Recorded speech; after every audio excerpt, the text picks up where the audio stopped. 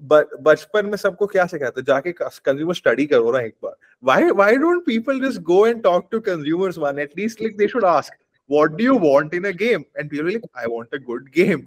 And then Exactly. rendering to be on decentralized, they'll be like, WTF? Like, What is that?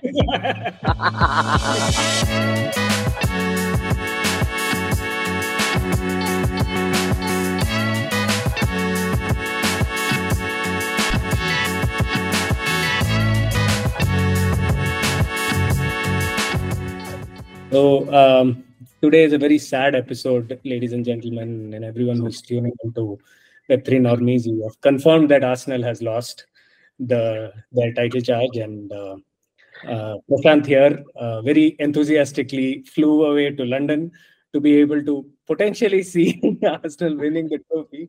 Prashant, how does it feel? Tell us all about it.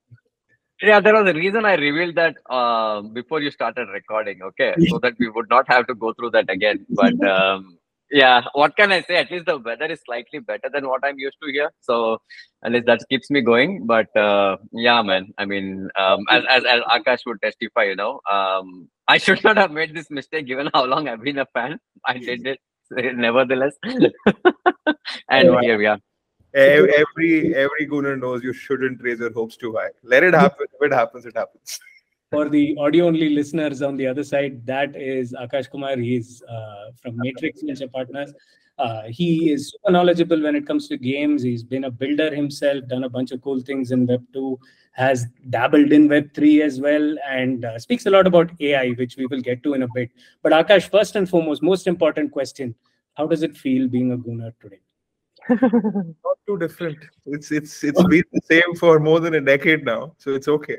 I don't know what you guys are sulking about, man. Like, come on. If somebody told me we'll get second place at the beginning of the season, I'd take it. Exactly, that's my point. Oh yeah.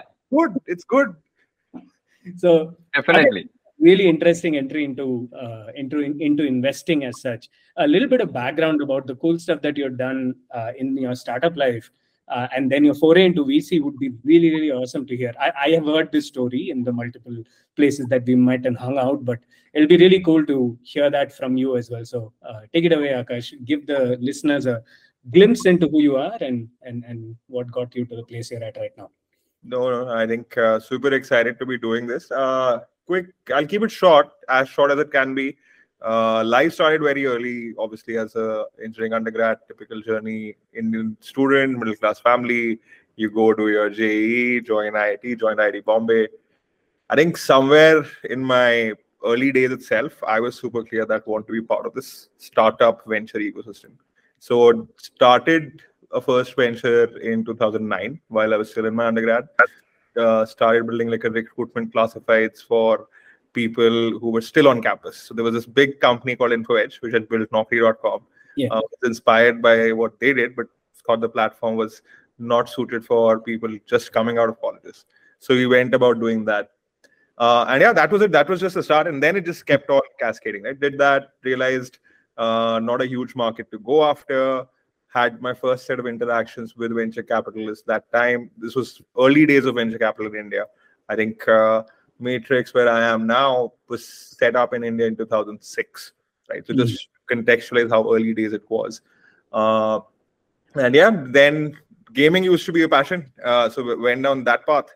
So sold off the IP that we did in the classifieds one, set up a gaming company.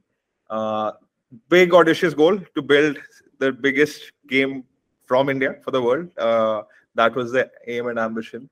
Didn't know much about how to build games. Learned it, and then we started cranking away at it, built that. Started as a servicing body shop, became a product company, raised some money somehow.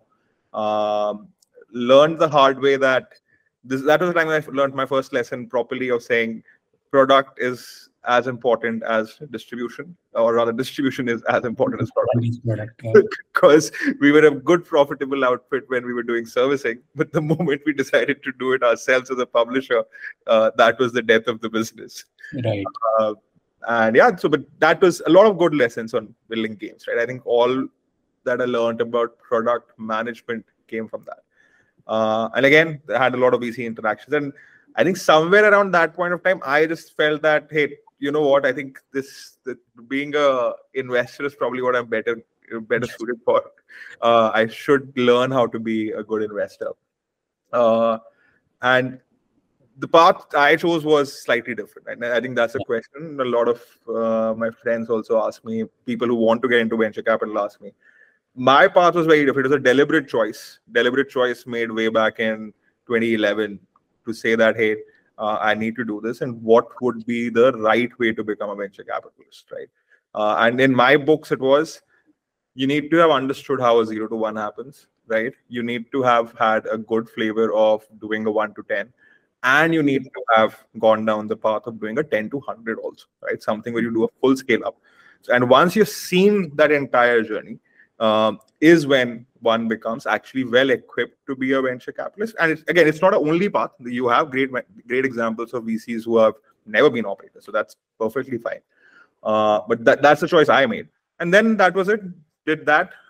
So consciously started doing individual angel investing in 2013 in parallel while being an operator. And as an operator, did housing.com, which is a good 0 to 1, and then a 1 to -10. Which is unique, so people don't know what that is also about. I was there.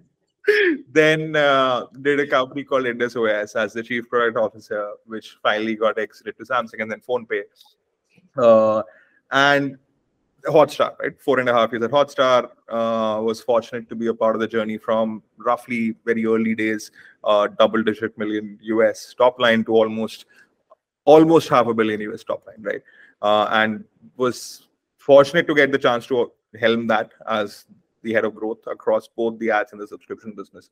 And parallelly, the individual investing was also helping me form my own mental models, muscle around saying, how do you pick at early stage? How do you go about it?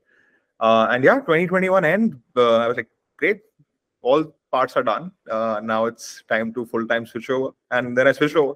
So that's broadly my journey. So yeah, slightly deliberate on the choice of being in venture. That's so crazy, man. Like, you took the long route. If you had done an MBA also, it would have been shorter than doing all of this, you know. Dude, is that a taunt on me or what? I'm just saying, bro, it's an observation. So, but Aakash, like, if you had to probably say one major difference between the 0 to 1, 1 to 10, and 10 to 100 phases, what would you say that is? I can actually put like key terms to it, and we can talk about it. We can double click. See, 0 to 1 is a lot of hustle, right? So as a founder, the 0 to 1 is where the founder is just trying to turn something out of nothing, right? So it's majorly a hustle, right? With some thought.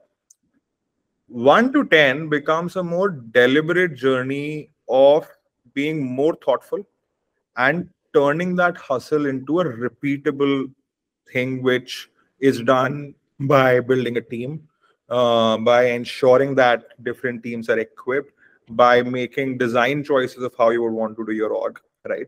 So it's more about thoughtful and repeatability. Like, if you had to think of keywords for that, 10 to 100 is a very, very unique journey, right? And which is where the biggest make or break for a lot of companies happens. 10 to 100 predominantly is about everything, right? It is more about saying that, hey, I need to have product market fit. I need to have figured out thoughtfully, built an org, built a team. And I need to now repeat those everything that I did across 0 to 1 and 1 to 10. Can I keep ensuring that whatever you have built as a founder, I can keep adding more and more and more of that, right? It's never just a linear of what you did in the 1 to 10, right? You have to almost repeat in a shorter timeline. You have to almost start spawning newer 0 to 1s, 1 to 10s, 0 to 1, 1 to 10s within the org, right? And which is what makes it very difficult, right? A lot of people think that, hey, and in SaaS, it's like, I'll take an analogy from software as a service, right? In SaaS, it's more established, where people know that your first is this, but then the revenue ramp, the inflection is not just this inflex. You keep layering, you keep layering, you keep layering, right? That's how you keep growing the business, right? So 10 to 100 is a very, very unique thing. And I would say very few companies and founders get the privilege to, get to that, because first you need to cross the 1 to 10. And then very few are able to bridge over to 10 to 100. And sometimes it's fine. And some of the best founders have been conscious to say, I can't do the 10 to 100, right? Even if you look at someone like a Google, right? Larry and Sergey, they just brought in Eric so early for doing exactly that, right? Maybe every founder is not meant to be a CEO, right? I think founders and CEO are two different things. 10 to 100 is a CEO's role. Thank you for kind of elucidating that. And I was going to ask you more of a personal question, because you answered my planned subsequent question. Is that where do you see yourself fit best in as a founder, not with your VC hat on? Is it in 0 to 1, 1 to 10, or 10 to 100? Yeah, I think my own introspection of why I chose that I don't want to be a founder again was that I think I used to struggle with the 1 to 10, right? I used to be able to do the 0 to 1 very well. But then the 1 to 10, I used to struggle. And both the startups that I did, I felt that.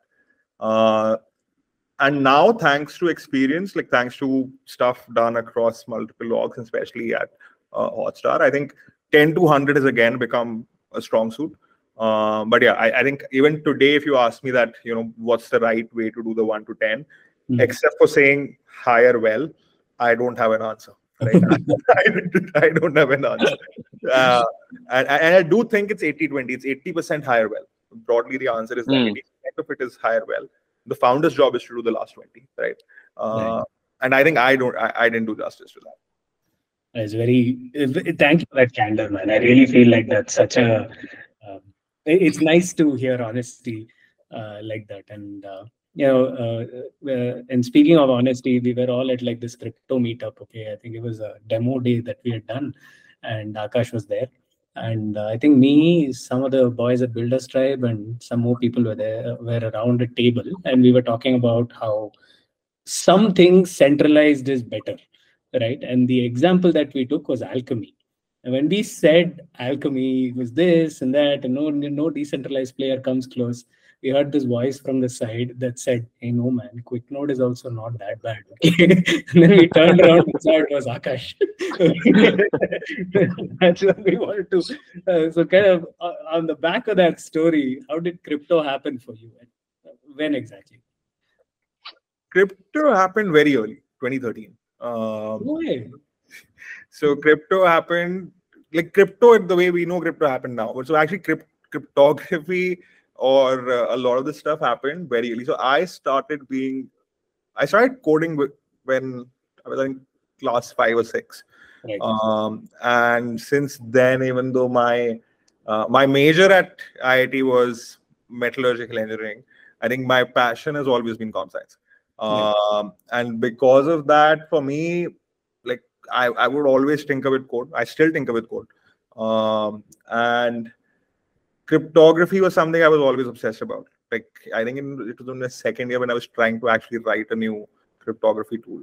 And I sucked at it, but I was trying. I was just going to ask, how did that go? So sometimes you realize that you can be obsessed and you can be a decent coder, but unless and until you learn comp science, you can't crack some problems. Yeah. I think that was that. So that's how I always got obsessed. And I think when 2009 the paper came out, I was like, wow, this is mind blowing. But that's the time when I was trying to do all my 0 to 1s.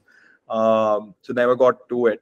2013 is when finally got some downtime-ish of sorts, right? This is around the time when I was just winding down my gaming company. And the beauty was serendipity.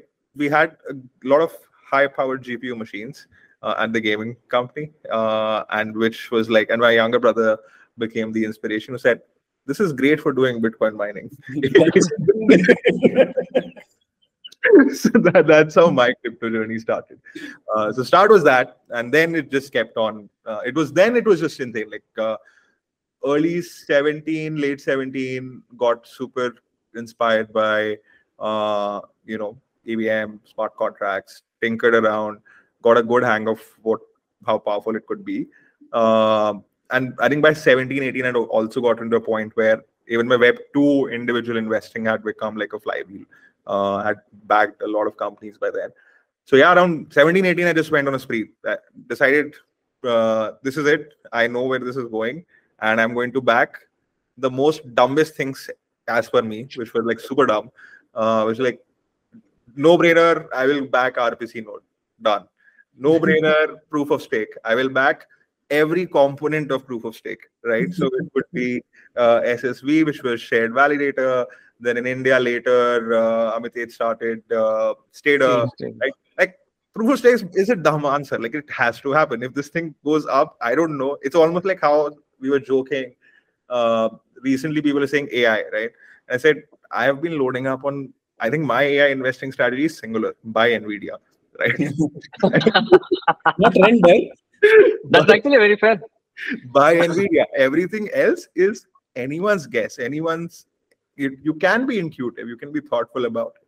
High chance you'll get it wrong or right. Like it's not. You can't be dead accurate on anything else, right? Base layers, you can always be accurate, right? If you think the trend line is secular, playing the base layer is never goes wrong, right?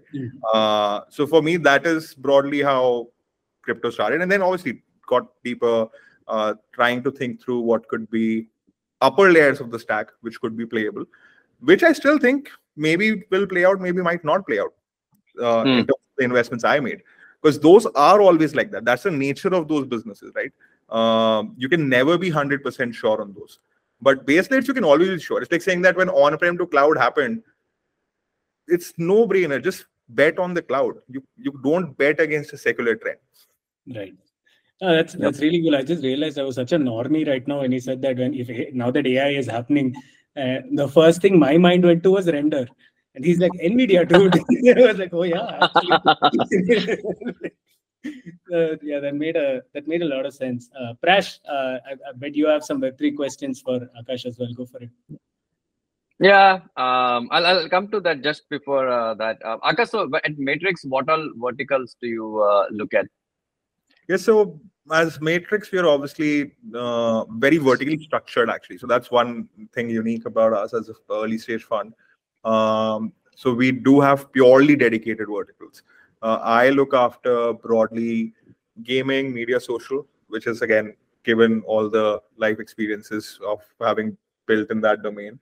Crypto, Web3, blockchain, and a lot more work on frontier sectors, so which is new sectors which will start emerging now.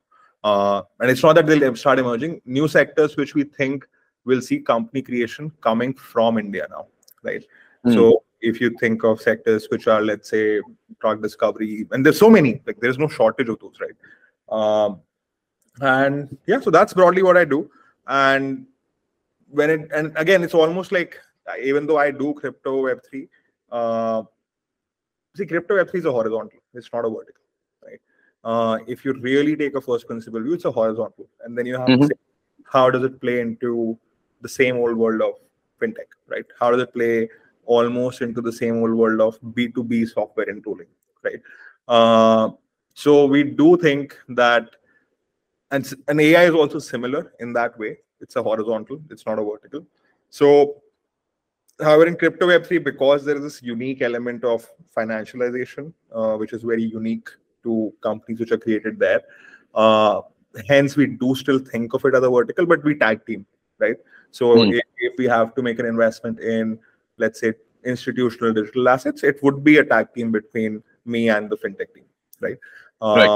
So similarly then, and once we figured out that there is this horizontal vertical intersection, even with AI, I do that horizontal tag teaming with everyone. Okay, no, that's interesting, and I think it makes a lot of sense to kind of segment it that way. I think a lot of Web2 funds is how I like to call it, have gone through a certain evolution and have kind of do this vertical categorization better in a way, right? In fact, in Web3, I think last cycle we could do all crypto in one basket, but now I think in the next cycle, we'll also start splitting this out now, right? We'll have like when you do media and gaming, I think that will probably have Web 2 and Web 3 to it. Similarly, you do fintech, it will have like Web 2 and Web 3 to it. I think that's pretty much how this will progress. And Anyway, if you remember, we were talking was in Dubai or Singapore when we met. It's almost so. What happened in the last 2-3 years? People saying we are a crypto fund, or people saying we are crypto team, right? It almost reminded me of the early days of iPhone, right? And Avnish, who's the founder and MD of Matrix India, him and I would joke multiple times. He would say there was a point of time. It feels so funny that if you look back, there was a point of time there used to be a team for web investing and mobile investing separately, right? But I kid you not, as investors, I know that. as ecosystem participants, right? We tend to do this. We tend to do this every time. But hey, at the end, sectors will always remain sectors, right? Yeah. Finance will remain finance. Now, how you do it could be Web 2, 2.5, 3, whatever you want to call it, right? Yeah. So yeah, and it's heartening to hear that even now you guys are saying that you will also take that cross-section view. I come from like a very wait. No, Raghu may not agree to this at all. Traditional Web 2 VC and a Web 3 VC, and there is no confrontation over here. You guys can't just agree with each other like this, man. Like, I was like, go to pick up popcorn and all. You guys just seem to like, this is not. Yeah, fun. man. I just try to find the path of least resistance and not judge. That's pretty. Was that a shot? So you use a lot of buzzwords here, right? So there is Web 3, there is gaming, there is AI. What I found very interesting whenever I spoke with you is that when we look at gaming in Web 3, right, there is a lot of euphoria around, hey, gaming is where billion users will come in, and we need to decentralize the entire gaming landscape, remove the reliance on your app stores, remove the reliance on your publishers, we'll just decentralize the entire stack. And to listen, it sounds very good, right? But I do feel like a lot of people who propose these things in crypto, in Web3, have not really gone through the journey of like how a game gets built, or like, how the game economies also work. And which is where I thought you had like a lot of great insights to share whenever we have spoken, right? So maybe I can just like start with like a very controversial question, right? Do you believe in Web3 gaming? And what does Web3 gaming exactly mean to you? So, okay. I'll start with the second one. What does Web3 gaming mean? And then I'll come to the first question. For me, what Web3 gaming means, how can you use the constructs of tokenization, public ledgers, and open exchanges for improving the gaming business? That's how I think, right? Clarification. Gaming business, not the gameplay itself.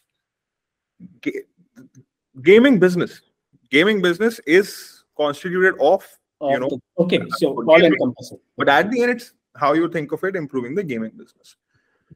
Now, are there avenues where it unlocks certain value? Yes. And when I say it, I mean, if you break it down, right, you say that, hey, there is a construct of tokenization, there is a construct of open flow of an exchange of assets. Does it unlock value for gaming? Yes. Like you go as back as 2009, World of Warcraft used to do about $6.5 million a day in revenue, right? The gray market of their asset economy on eBay and others was pegged at 2x of that, right? Now, imagine if I am the game maker, I would love to have, and that economy exists because I've made the game, right? I would love to have a part of that, right? So that's like a no-brainer. So the second question that you asked, Web3 gaming, for me, Web3 gaming is that, right? It's about saying, can you improve the business of games? And see, sometimes people think business and consumers are at conflict. And I always go back to, there's this unique video, I can't recollect where, of Bezos, and someone asked him that, hey, who's your biggest stakeholder? And he said, my biggest stakeholder is my customers, right? At the end, my customer NPS is the biggest measure of how good a business am I building. So I don't think they're at conflict. So if it results in making better gameplay, it would, if it can, right? Now I'll come back to, do I believe in Web3 gaming? Uh, no, because of all the things the way it is treated today, right? Now, people will talk about, and there was a point of time when people were talking about play to earn, and it was so heartening last month when I was in New York, and everyone was there, Immutable founder, Polygon folks, everyone, and I asked them what's happening with play to earn. I finally felt happy that at least the ecosystem, they said there is no play to earn, there shouldn't be. I'm like, I've been telling you that from day zero, right? From the day you first ever came up with that term. Because if I go back to my days as a game entrepreneur, or even as a gamer, I'm a hardcore gamer, I still game a lot, right? And I love designing games. Games, the core challenge of a gaming entrepreneur or gaming product designer always used to be, it is the most difficult product to build, because every other product you can deconstruct. You can do a customer interview, you can think of a need gap, you can think of a consumer flow, you can break it down, you can write software to serve and plug those gaps, right? That's typical product building. Gaming has none of that. The only intent of a gaming product is solving for fun, right? That's the only job a good game designer has to do. You have to get and make people feel happy and fun, right? That's what games do. There is no concept of play to earn.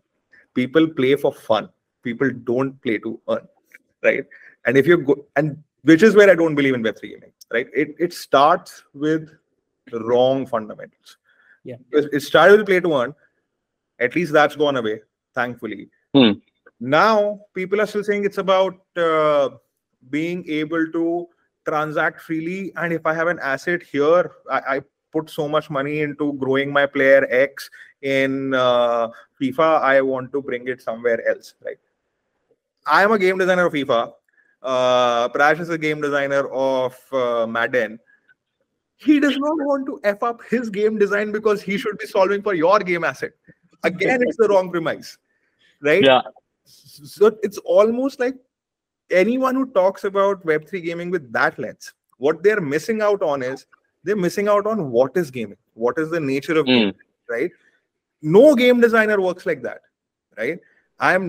It's a game design is a very, very hard task. It's a very hard task, right?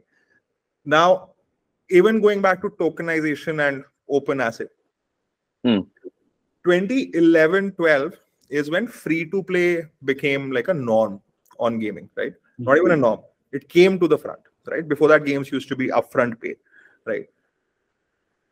It took the entire industry of gaming, and when I say industry, I mean the businesses and designers and everyone, to hone their skill of saying, how do you design a free-to-play economy?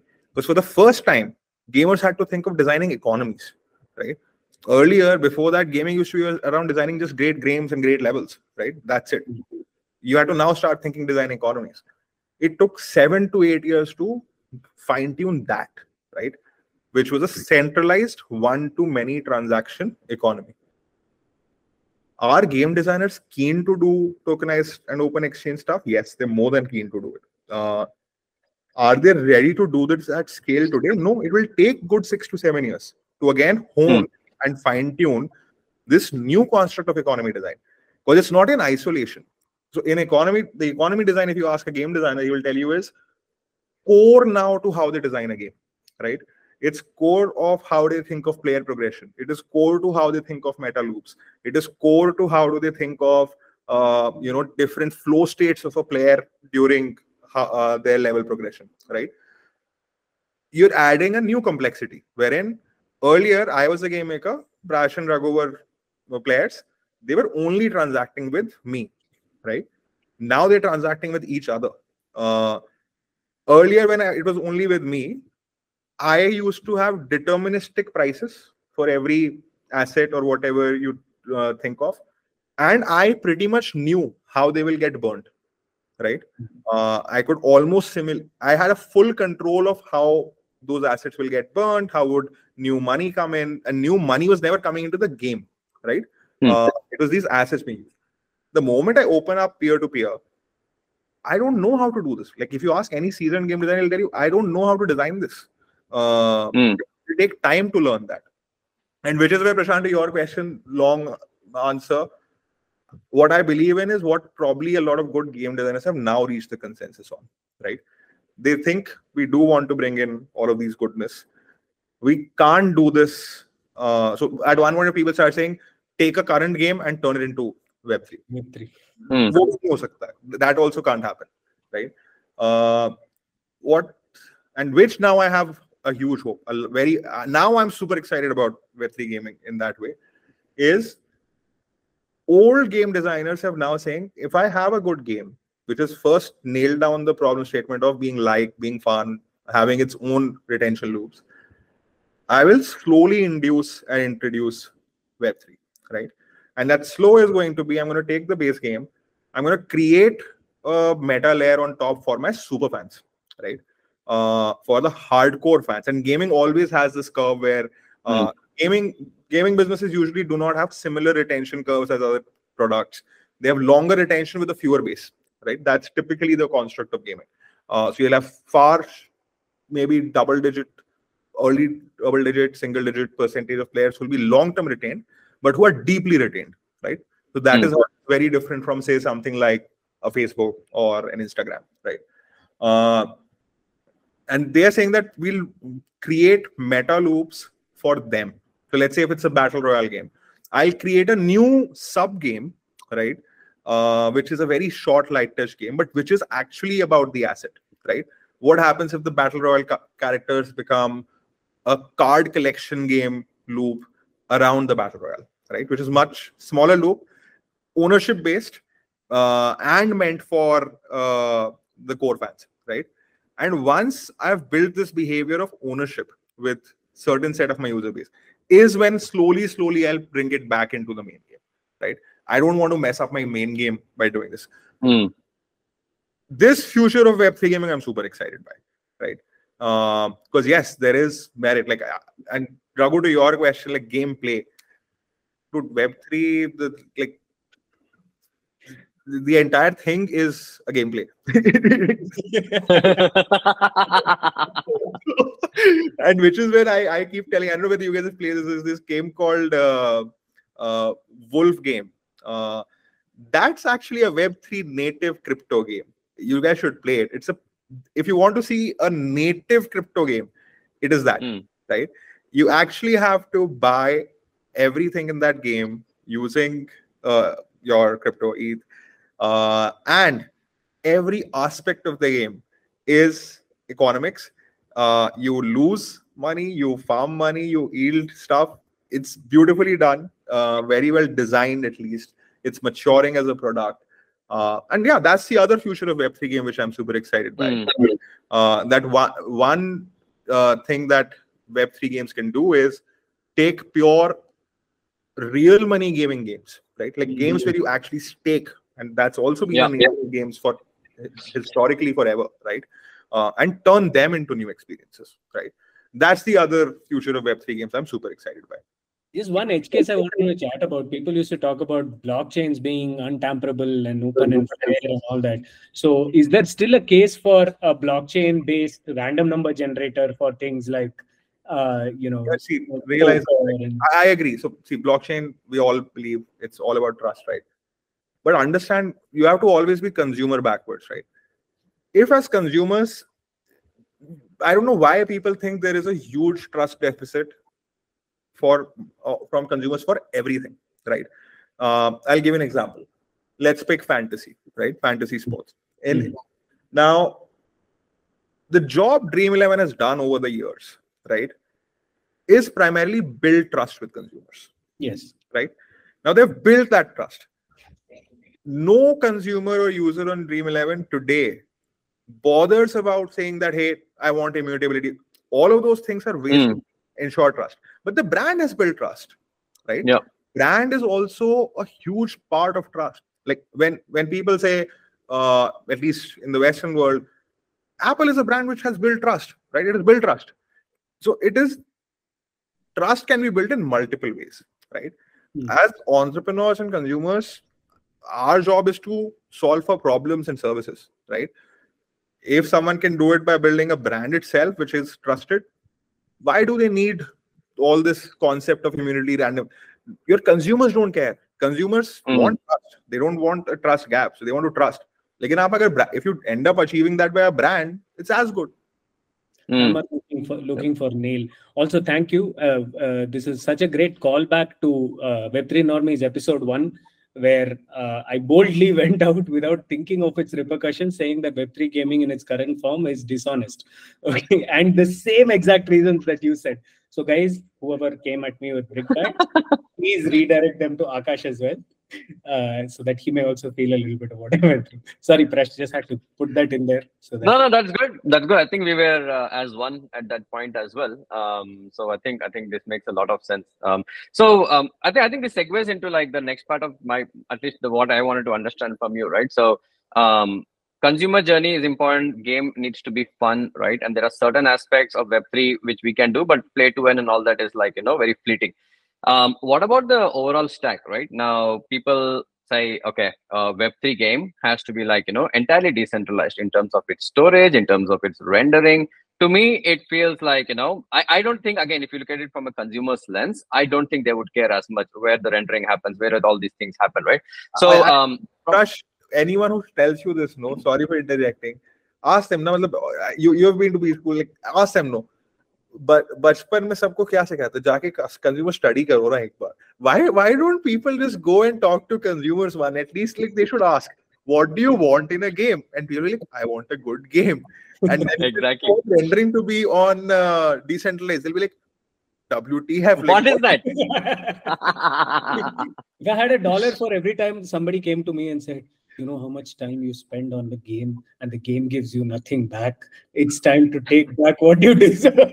And I'm just like, bro, it's given me so much entertainment. Why is that not quantifiable? I should give more. The extension of that is like, oh, you know what? I was just chilling, having a good time with my friends, but then I got nothing in return. You can extend it to that as well. Next time you and I grab a lunch or drink, I'm like, Prashant, you need to pay. Because we had a good time, we had good pay. So, and now we're going to tell the restaurant to pay. Both of us. Oh, yeah. Oh, that's even better. You are the centralized institute in between here. So what I was going to ask is, by the way, just on Arsenal paying a little bit. We've been supporting Arsenal for so long. What has it given back to us? Next time, everyone will be like, Arsenal, you need to pay. Because what? That is not how it works. Anyways, point made. Prash, go for it. No, so just continuing that point of view, right? So to you, when you say, Web3 games, there are certain aspects that you like, right? So across the stack, what do you think needs to happen for like Web3 game, right? To look more Web3 rather than, Web2? Or do you think it's a perpetual state of 2.5 as well? I think, Prashant, now we are at a point where we should move away from saying Web 2, 2.5 or 3, and we should say and take a step down, double click and say, what do we want, right? What are the goodness that you want to bring to the business of gaming or gaming products, right? I do think there is a lot of merit to bringing the goodness of open economies, right? Though that should happen. And should that economy be on-chain, immutable? Should be, because not every game can build trust so easily with players, right? Building trust as a brand takes a lot of time, right? Yeah. So that can be done and should be done. And when I say should, I think it's almost what Web3 lacks is no one needs to do it, right?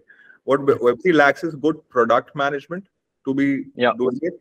Because Web3, so crypto and blockchain have already done the hard part. They've democratized the tools that you need, have already been democratized enough for anyone to say that, hey, if I want to use open ledgers, immutable pieces, like all of these to establish trust, I have the tool set ready. I don't need to reinvent it, right? A brand needs to get reinvented every time. So if you have to go down the brand part to get trust, every time you'll have to create a brand, right? What Web3 has done, it has given you this arsenal wherein it's saying trust you can establish just by doing this. And it's a level playing field, everyone can do it, right? Yeah.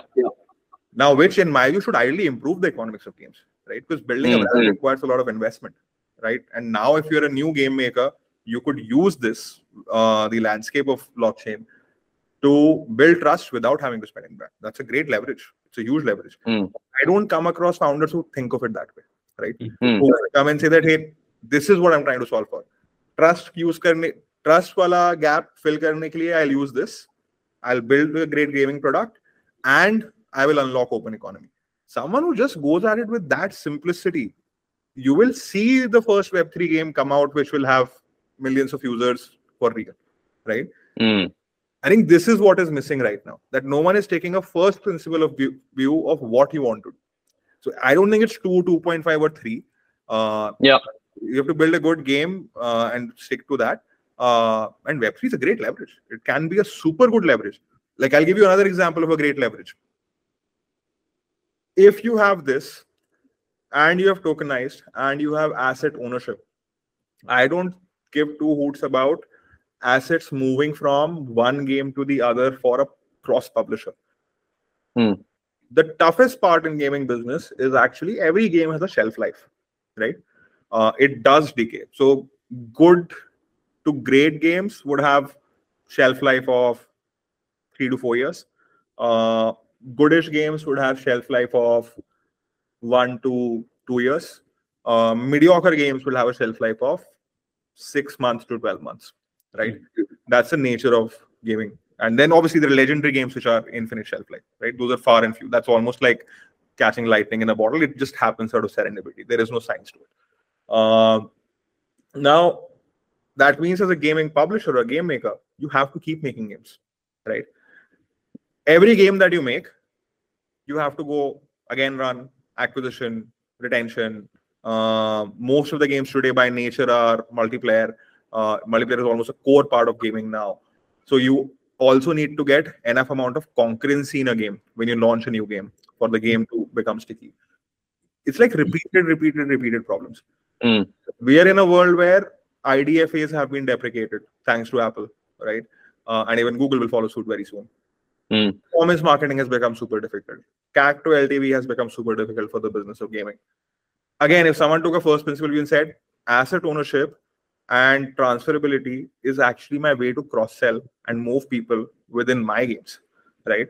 Saying, when I launch my game 1, I will create a loop which I have trust. So people will value this asset. People will trust this asset.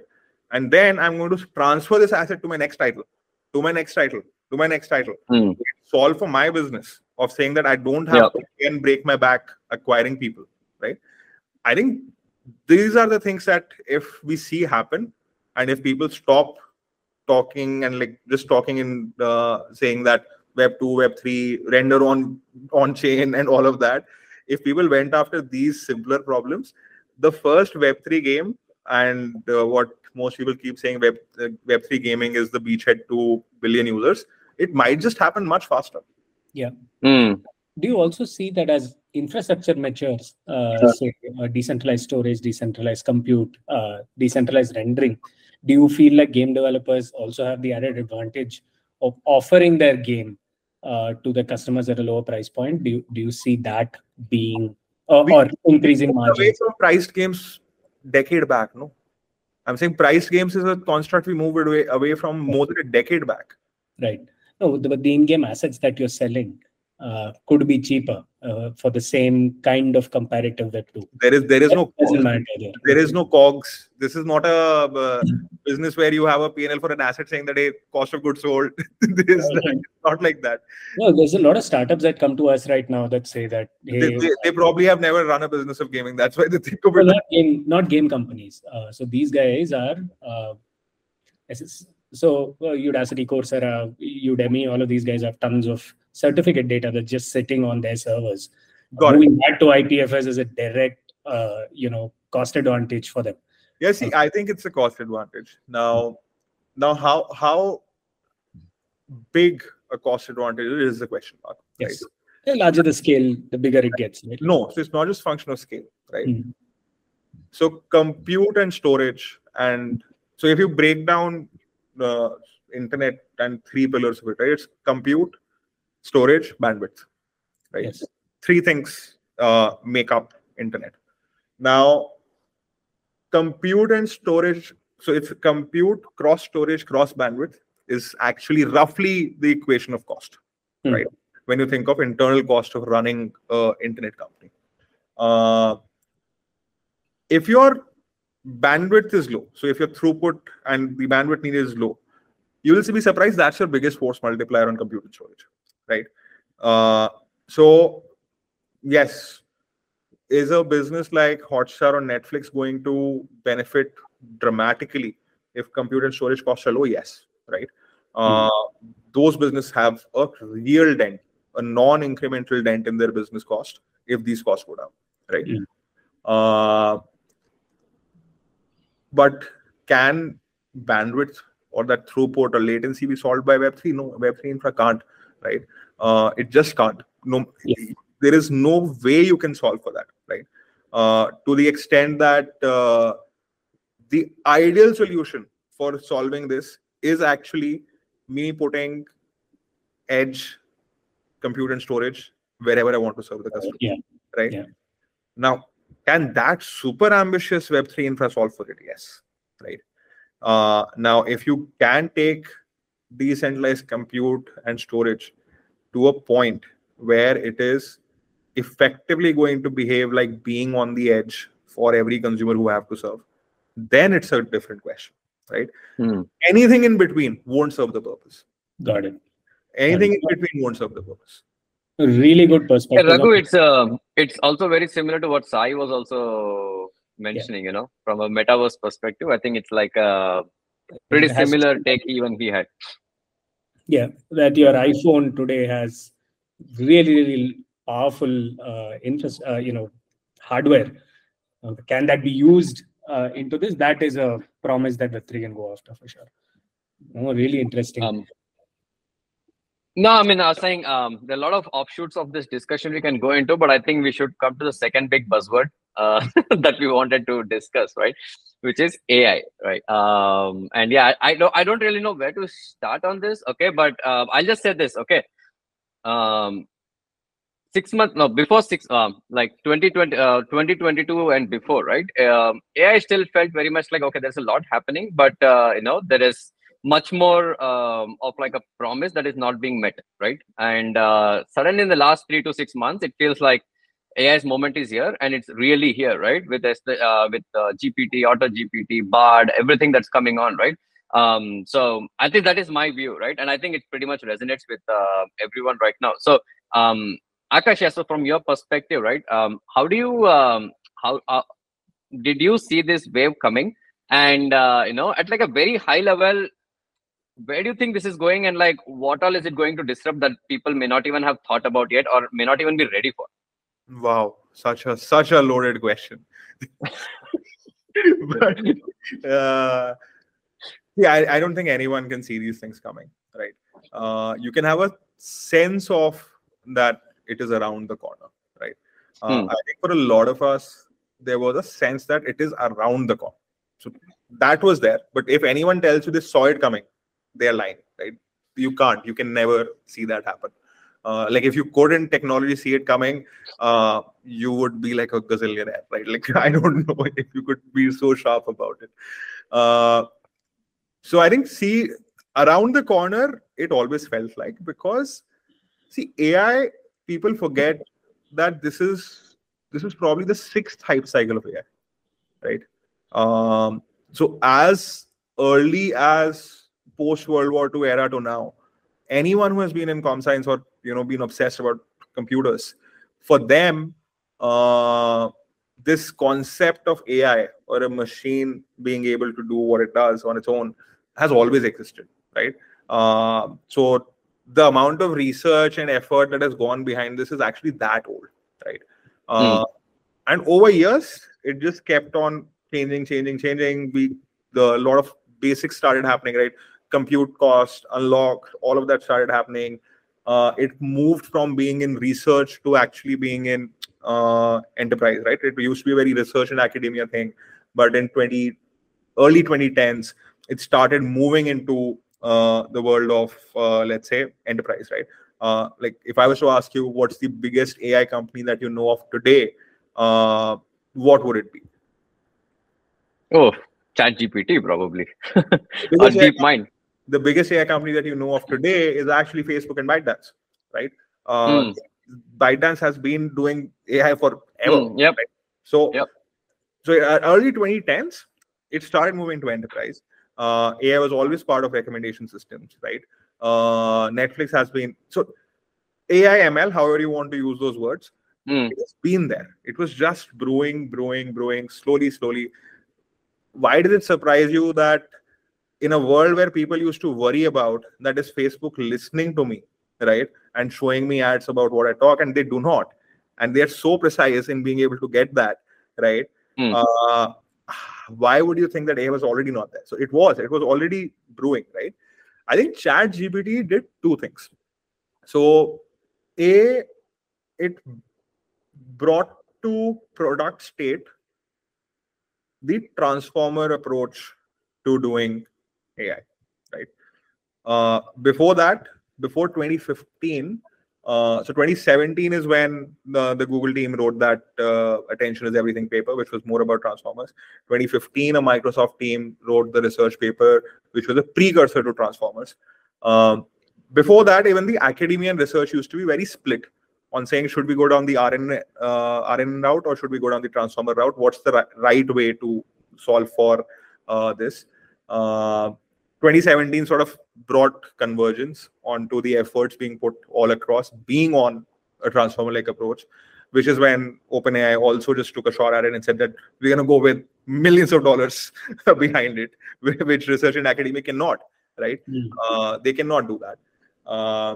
And hence, ChatGPT is a emergence of a lot of things which just fell in place. And then it had this aha moment, right? Wherein you just launched it to the world. We had all seen Siri, Alexa, and all of those as natural language processing bots. And then you had ChatGPT, right? And it just blew up, right? Now, this was not the only thing which happened. Stability was anyway working on stable diffusion, right? Mid-journey was also happening. And I think very recently, Sam at some event or something mentioned, right? Like the intuition piece. Can you be so intuitive about it? The intuition piece forever in the world used to be, and Sam says that AI would have dislodged basic jobs like factory and all. Automation in factory was supposed to be the first thing. Mm. Solving for coding was supposed to be the second thing, but potentially the second far out thing. And solving for creative would have been the last, right? Almost the It has opposite. played out the other way around. Yeah.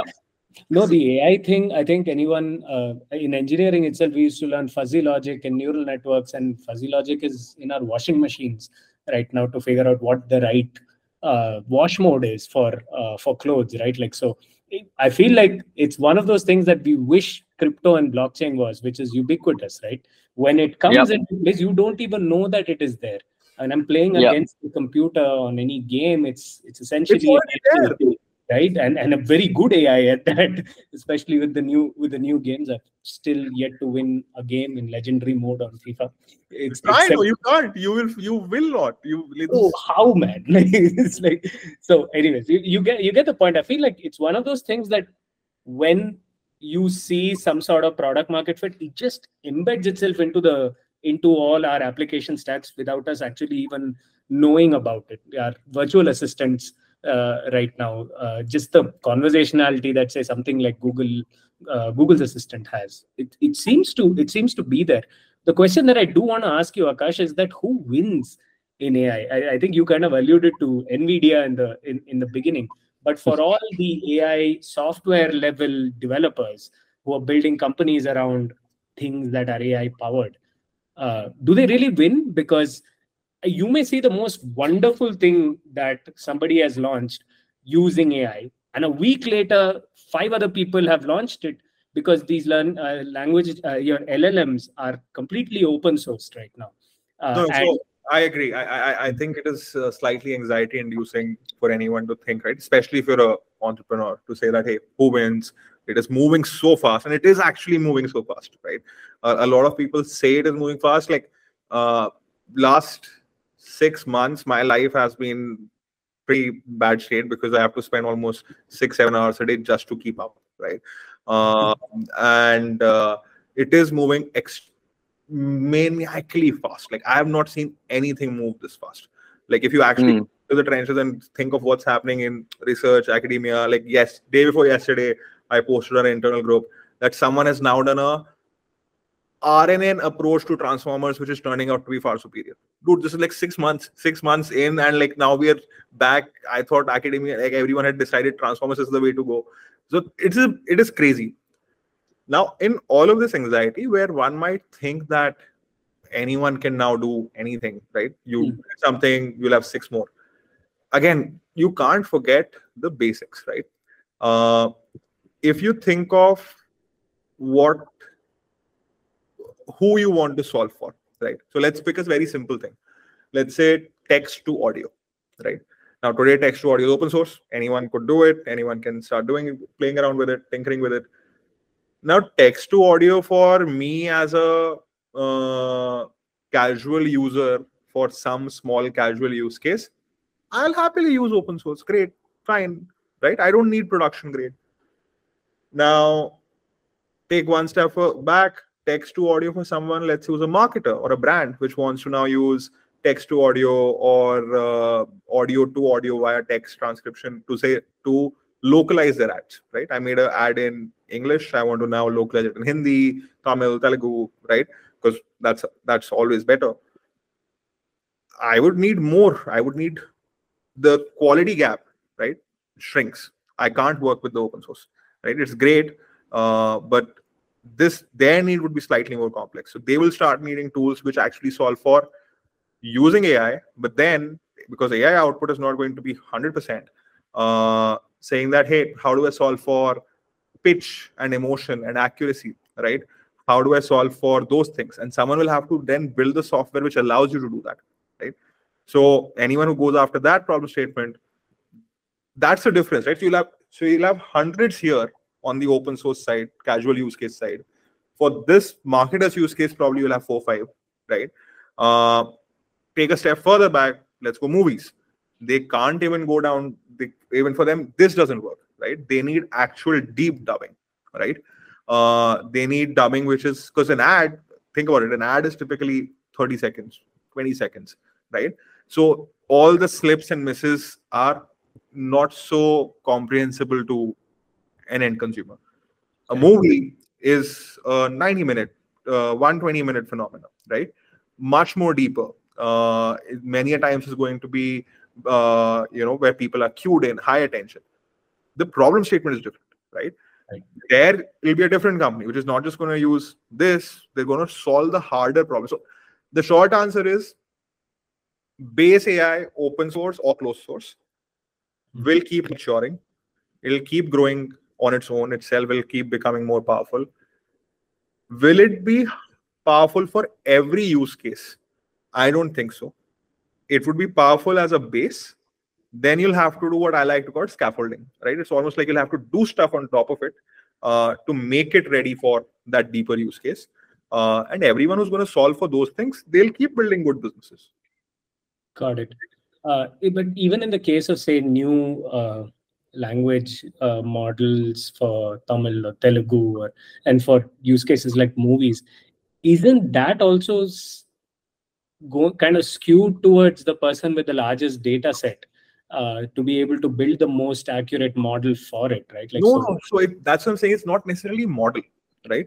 It's not necessarily about just the model. So let me make it. So I think it's more a question of human in the loop plus model, right? Okay. Right. Okay. And because you now have a human in the loop plus a model, right? The way you design these workflows changes. Because earlier you were designing workflows purely for humans only. Now you have to design workflows for human in the loop with a model, right? And a simplified example of this would be you could go and hit up ChatGPT today and ask it to write code for you. It can, right? Yeah. And I've been documenting these experiments, and once I've done all of them across multiple languages, multiple frameworks, I'll even put it out. You can go and do it. It will write a piece of code. Now, but if you are not someone who knows how to code, you will not be able to find gaps in that, right? Yeah. When I ask it to write a piece of code, let's say I prompt it to say, hey, write a Flask app for doing ABC, list down the steps and do it, right? And it does it. I scan and read the code and say, you haven't included a method to do this. And then everybody will say, oh, sorry, I missed it. Here is the code for that. Then I would have to prompt it and tell him, oh, but you're still forgetting that there would be a GET request which will be happening at this point of time, which is in this part of the code. And this is conflicting. Oh, sorry, let me correct that, right? So this is human in the loop, right? So some same piece of code which would have taken me, let's say, 10 hours to write, now I can write it in 1 hour. Right. And AI is doing it for me. I'm not even writing code at all, right? But you need that human in the loop, right? So, and this is for something, and imagine if you think of the complexity of AI, right? You can plot the complexity of what problems AI can address on like a 2x2, right? You have syntax and grammar, right? Now, anything which has high syntax, high grammar, I would assume AI will get 200% of that. So this coding example that I took, high probability in less than the next 1 year, AI will get to a point where I won't have to do this. What I was telling you, you have to tell and do this, right? Because programming languages are hard syntax and grammar, right? So wahan tak pahunch jayega. Then it is going to be as good as, it's like garbage in, garbage out, is going to be as good as the prompt that you give it, right? So as long as I'm able to give it the right prompt, right, it will be able to write precise code. Less than a year, right?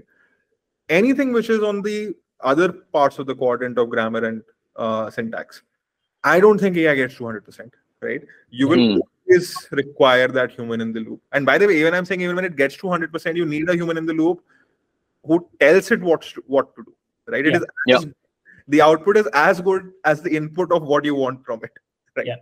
So that's prompt engineering guys.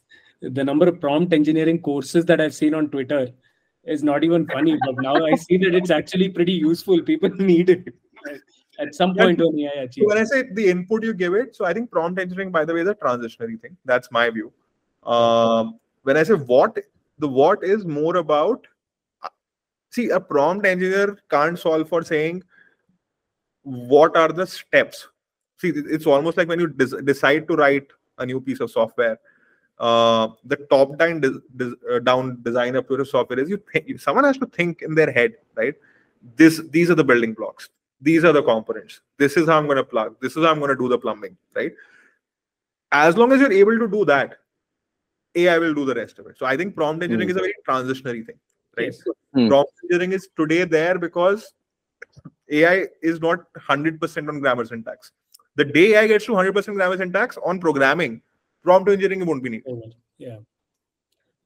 So, and do you think that's just a year away to get to that level of proficiency? On coding, I would say less than a year.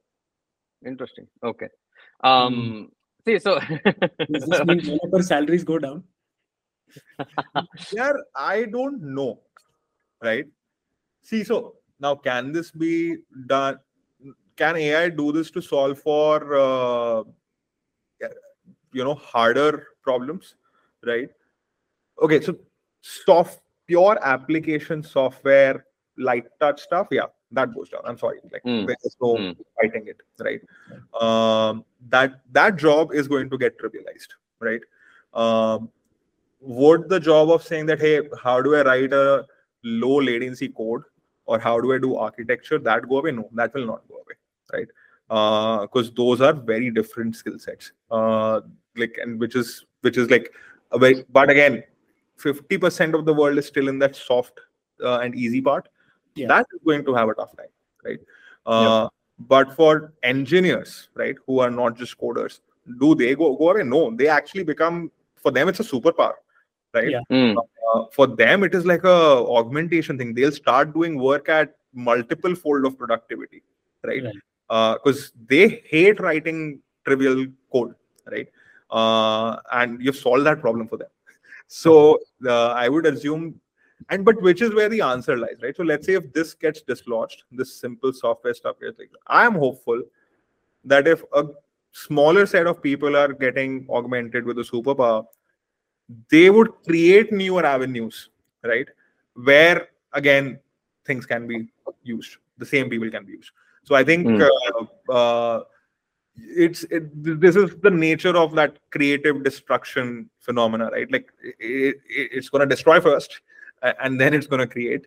Let's just hope that the time lag is not too much between the two. But I don't worry about that so much.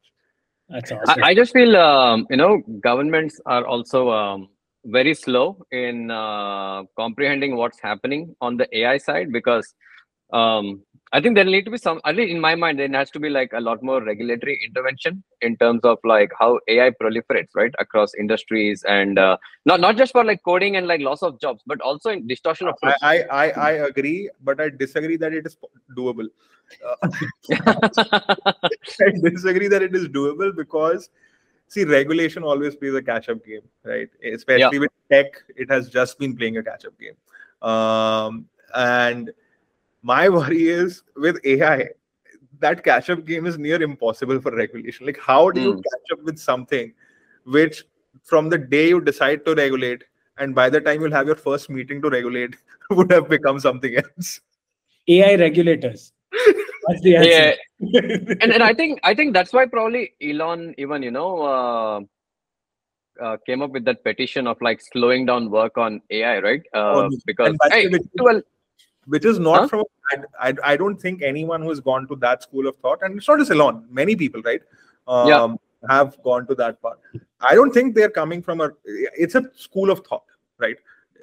This is where the world now starts moving to, which school of thought do you belong to, right? I think that's a very cautionary school of thought. And I sort of am somewhere in the middle, where I do subscribe also that it is actually scary that the pace at which it is going. Yeah. Maybe that is the answer, right? You don't know, right? Yeah. However, I would always want to believe, to that earlier example that I gave of creative destruction, that it will just find its answer on its own. It's okay, right? It will find its answer. So I don't think there's a wrong or right answer to it. I'm more hopeful and optimistic about this, but I do also think that the other school of thought is somewhat right. And where do you I have to ask this now, right? See, Web3 is this is what we all probably, at least Raghu and I, thought will become a lot more ubiquitous than what it is right now. And AI has like just gone through the roof in terms of how common it has become, right, in the last 3 to 6 months, even though its impact has been felt for much longer. Do you see areas where AI and crypto intersect? To me, at least, the immutability of blockchain in terms of like this distortion of truth, right, makes a lot of sense over there. But are there like any specific areas that you are particularly focused on, or you can think of? Just to add to that, Aakash, before he does it, I think it kind of comes back to the topic of NVIDIA, right?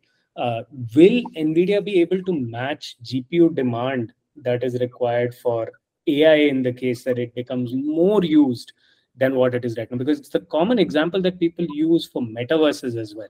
If I have to now render everything in 3D, unless it's done at the edge at scale, I don't think the compute exists or storage exists for doing that at mass adoption level. So just to layer Prash's question, does the intersection of AI and Web3 come in at the absolute base distributed compute and storage level? Got it. I think the identity one or immutability one is 100% given, right? That I think I would rather go on record and say, maybe even before gaming becomes the beachhead of taking blockchain and Web3 billion planet scale, I would be surprised if it is actually not solving for identity, right? Because in a world where you're going to have so much synthetic content being created, in a world where, and I some of my posts have written, it's a world of infinite content, right? Like we are moving into that world now. Infinite content, infinite synthetic content, lots of deepfakes, lots of things. And I think a few days back, there was that example of like a blip in the indexes on the Pentagon attack, sort of a misinformation, right? I think maybe that is going to be the first use case where immutability of blockchain becomes large scale use case, right? Way before anything else, right? Because this is, and I'll tell you why I think it is needed and why it would very soon. Because the people who are at loss with misinformation or deepfakes, they are the ones who would want to plug it, not the bad actors, right? Now, you could say that, put it on generation, that every platform will start saying that synthetic one is watermarked or something. But Raghu was saying everything's open source. You can't plug it at the generation point, right? What you can plug it at the generation point for people who are generating the real stuff. So it's almost like saying that, hey, if I was a big tech journalist or something, anything I write, imagine if everything I write was actually written on mirror.xyz, right? And that's it. That's the single source of truth of whatever I have written. And it is immutable. It is, and because it's on chain, it's there.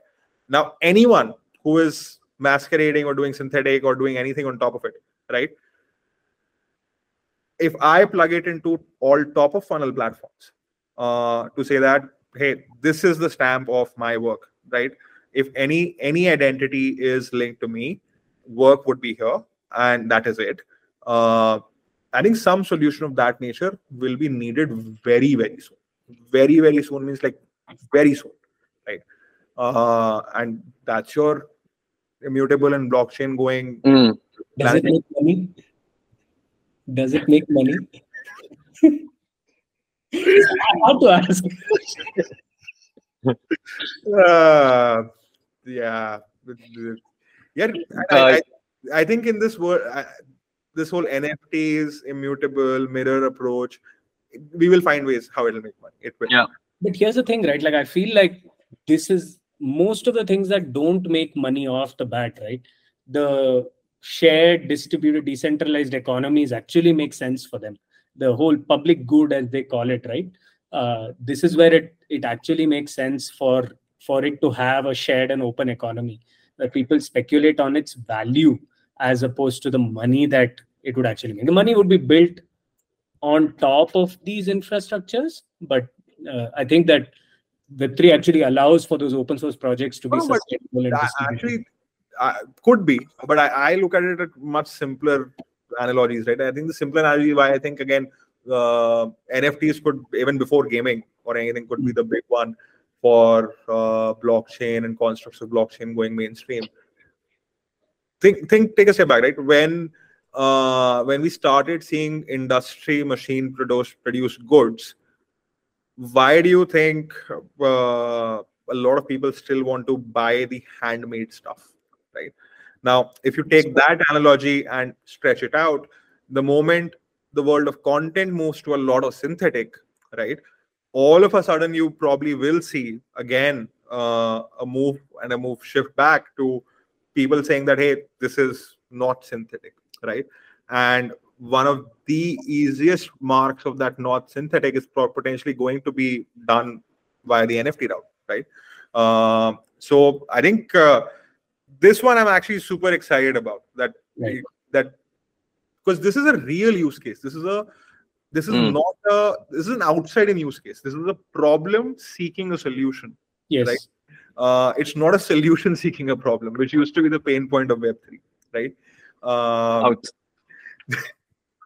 It is what it is, man. But Aakash, the second question, right? So the second part, which is the decentralized compute piece, right? Is it needed? Yes, but not to as great extent. Again, I think if you follow, models are becoming smaller. You have something called as low rank adaptation, which is continuously shrinking and getting you the same output. And so, but again, it goes through cycles. You'll find newer need for outputs. Models will expand, everything. So yes and no, not as acutely, but it would be needed. That you need more compute and everything on the edge. Is there a potential for someone? I think as of today, the largest on-edge compute storage and everything is basically your iOS devices. They actually pretty much, the latest ones even have a dedicated silicon just for doing that. So I think it's already there. Wishful thinking. If you talk to people who are building in AI, they would say getting compute right now is a big problem, right? For me to get like a Edge 1000 cluster or something just doesn't exist, right? Crazy demand. Ambitious thought. Someone should try and take a shot at building like the helium for the compute, saying that let me take so where helium failed was again trying to solve a wrong problem. But if someone goes out and says, let me take every single plugged in Mac and iOS device in the world and turn it into an edge compute cloud, I don't know. It probably will solve some problems. A lot of small scale developers could just start using that and plugging that and building apps on that. Yeah, could work. But yeah, that's the short answer. It's needed. But not as much as just to kind of reiterate that point. But not as much as the Filecoin and Arweave maxis would have you believe. I don't know if that much. Not that acute a problem. Got it. See, also, I think Raghu. Also, the other way of looking at this is, this is to some extent a problem, right? But the way Web3 approaches a lot of these problems is that it very quickly becomes all about the incentive layer. Okay. And then no one, like a lot of people, then, you ask like 100 people in Web3 about Filecoin. I think 90% of them will not know that, what it is supposed to be doing underneath the file token, right? Yeah. And I think that's a fundamental problem with Web3, because if you even look at the limitations on compute created by NVIDIA, right? And also within AI today, there is so much free capacity, right? And I think the problem is there that people are trying to solve, but it always gets into this economic loop, which just seems to attract more speculators than the developers or the real problem solvers. You guys want a fun drinking game? The next on or off the show? No, on the show only. Next Web3 meetup that you go to, take a shot every time someone says incentive. I promise you a fun night. Nice. Dude, I already think I have a drinking problem. I don't want to be doing it. Dude, we should catch up, man. We've been talking about drinking for a really long time, but it's never happened. But on that nice note, Aakash, thank you for joining us and becoming an honorary normie. I think it was a fun episode for us to demystify a lot of the buzzwords that we hear around. So it was a pleasure for me, and I think I speak for Prash as well when I say it. We hope to have you again on the show at some point. But for now, Prash, if you have nothing else to say, signing off. Nothing else. Thanks a lot, Aakash. Yes, great, and see you guys soon, man. It's super fun doing this. I think I hadn't caught up with the both of you in a very long time. So let's figure out whenever we are grabbing drinks sometime in real life. Done.